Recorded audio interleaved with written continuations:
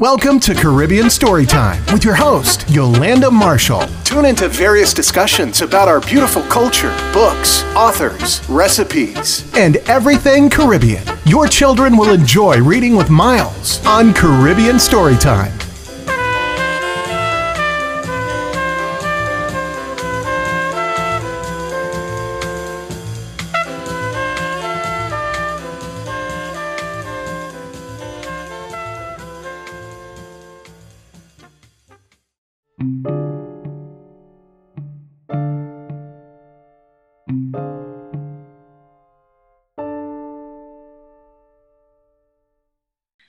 Welcome to Caribbean Storytime with Yolanda T. Marshall. That's me. Today I have Danielle. Danielle is joining me all the way from New York City. I have to say, I've checked out a few of your illustrations, and you are an amazing artist. So I Thank you would so love, much. thank you for being here. I would love to you to introduce yourself to my guests. Tell us all about you, what inspires you as a writer, as an illustrator. Please let us know all about Danielle. Hi, guys. My name is Daniel J. O'Brien. I was originally born in Trinidad and Tobago, and I moved up here when I was 8. I'm an like I was introduced. I am a writer. I'm an illustrator, and all-around storyteller. Um, Ever since I can remember, I've been telling stories through illustrations. When I used to live in Glen, PT Valley in Trinidad, I remember going to a friend's house and him introducing me to old comic books and old cartoons. And I used to sit there and copy the pictures. And on top of that, my grandfather was an architect who was also a very good illustrator, a very good artist. And I used to sit next to him while he drew pictures of Superman. And as you can tell, I got my in with art when it comes to comic books. But a lot of my work has always been geared towards fantasy and more of the children's illustration aspect of things. Um, People I'm influenced by are Jim Henson, one of my all-time favorite creators and storytellers. Also, Peter Minshall. Anybody familiar with Trinidad Carnival, you know, who knows anything about Carnival knows Peter Minshall. He is one of the most beautiful designers I've ever seen. He used to put out bands way back in the day, way back in the 80s, and recently started putting together bands again, and it feels as if he hasn't lost a step, just as beautiful. Um, Oh. and my family, in every way, shape, and form, are Carnival babies. My dad, his father, you know, used to play in mass all the time. My dad and mother, my family go down just about every year. Not me per se. You know, Mm-hmm. I go down every once in a while because of work and so on and so forth. But they don't miss Carnival. And my most recent book called The Carnival Prince is based on two of my biggest loves, you know, which is folklore, which is Trinidad Carnival, and family in general. And, you know, growing up, I was introduced to folklore through my grandmother, who got me a book. And I just sat there and I started reading and I started pulling all these stories about Gwen and Papa Boy and Mama Glow and all these different characters. Yes, not just reading, but just the interaction Yeah. is something special to me. Um, and having them hear their language being spoken or seeing their language being written down in text. Like I said before, I tried to make this as authentic as possible, even down to the language. So, just to give you a basic plot of the Carnival Prince, um, enter the boy with the stubby antlers. He is a son of one of the two of the most well known folklore characters, Papa Boy and Mama Glow, Mm-hmm. and he spends his days throughout the island being a child, being adventurous, being uh, using his imagination to solve problems. And you know, the new world with towns and cities grows up, and builds up around him, and forever he's scared to reach out into the world. As beautiful as it is, as beautiful as a culture and carnival is, he couldn't find a way to venture out until one day that world comes crashing in on him, and he's presented with the problem uh, through the guise of the dragon. And now his job is not his job, but his responsibility to help his new friend, the Midnight Robber, try to best the dragon and save Carnival.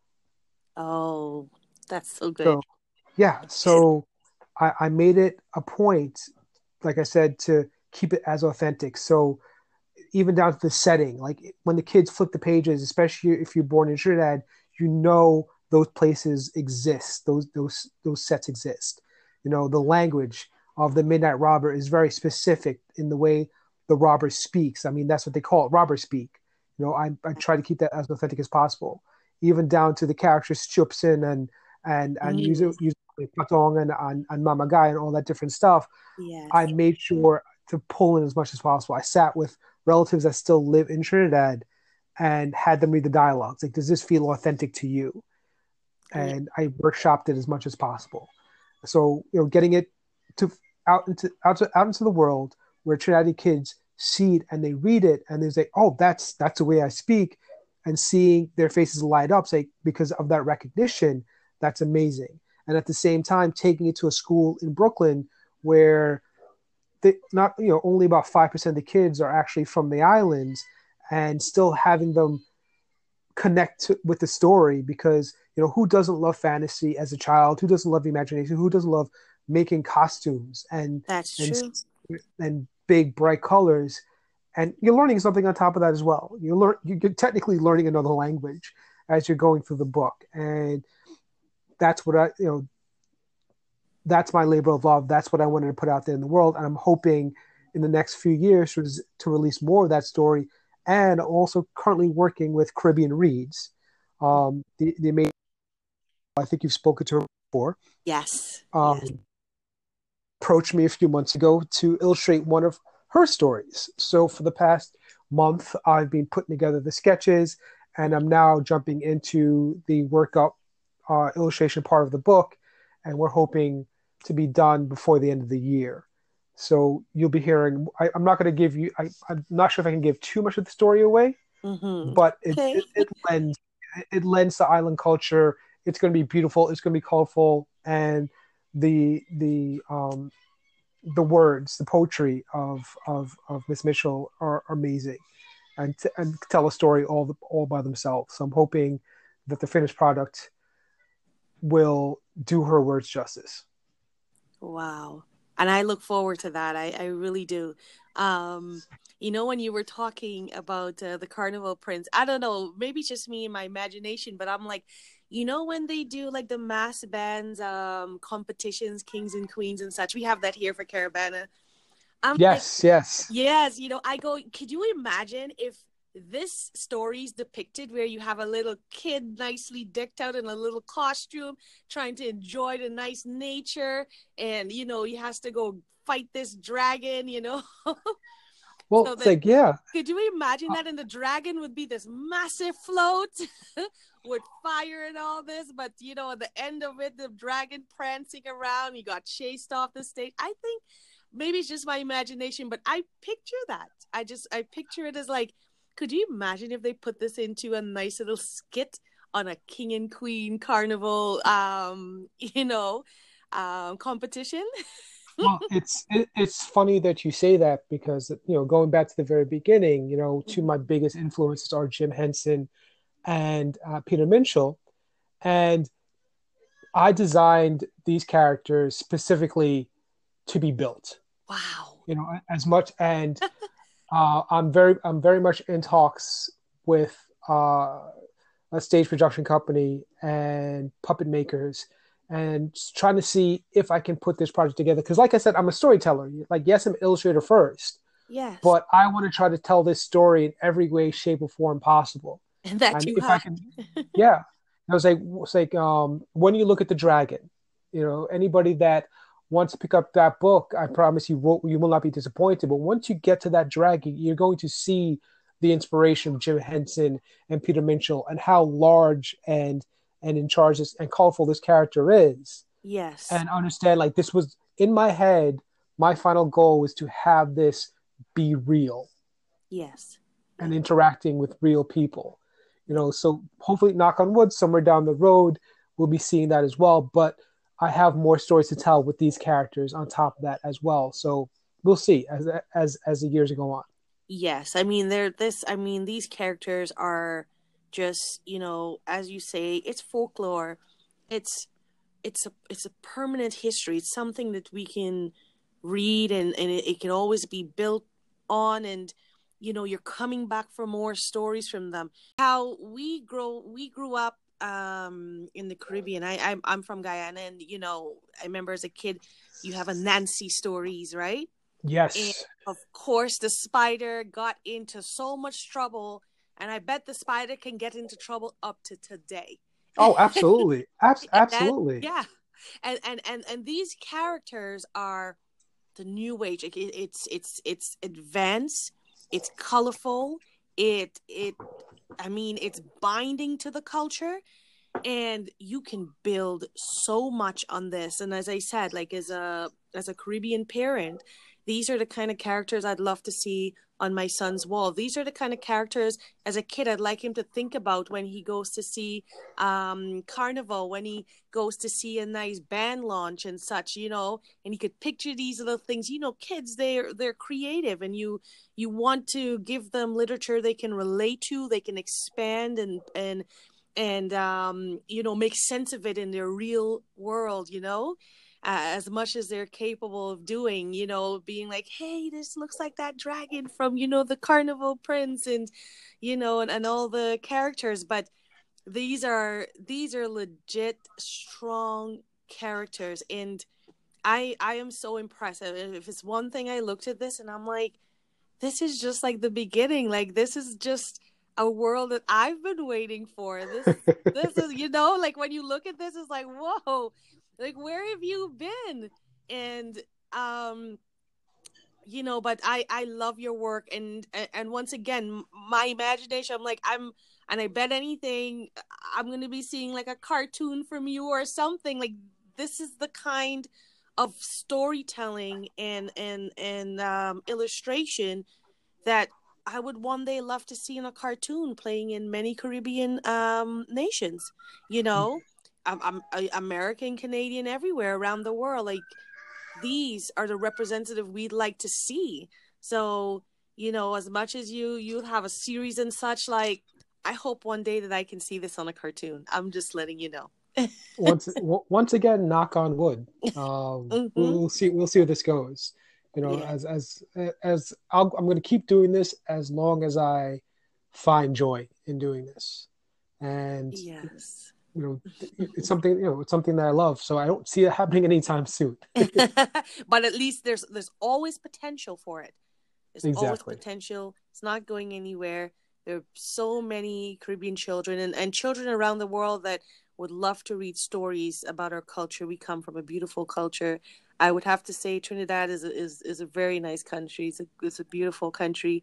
I was there in was it 2000? Yes. And I'd really love to go back again. Hopefully soon, during Carnival or sometime. But even if it's not Carnival, it's just to venture there and enjoy it once again. I think Carnival time would be the best, eh?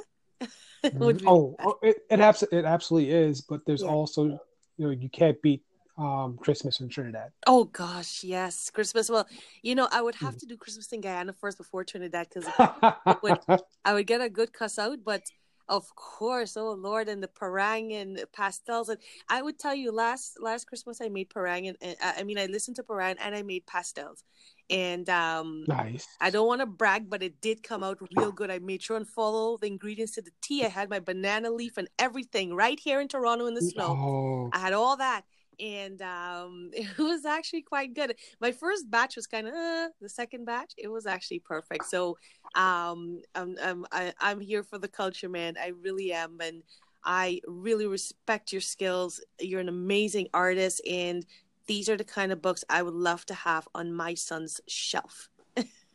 Thank you so much. Thank you. Thank you very much, Danielle. And please let us know where we can visit. We want to know your website, where to find you, and I would love to hear a nice Caribbean story from you. Like, as a Of kid course, of growing up, course. you know how it goes on the show. I just tell me something, a good story, because you're a storyteller. So I know something growing up, in your household.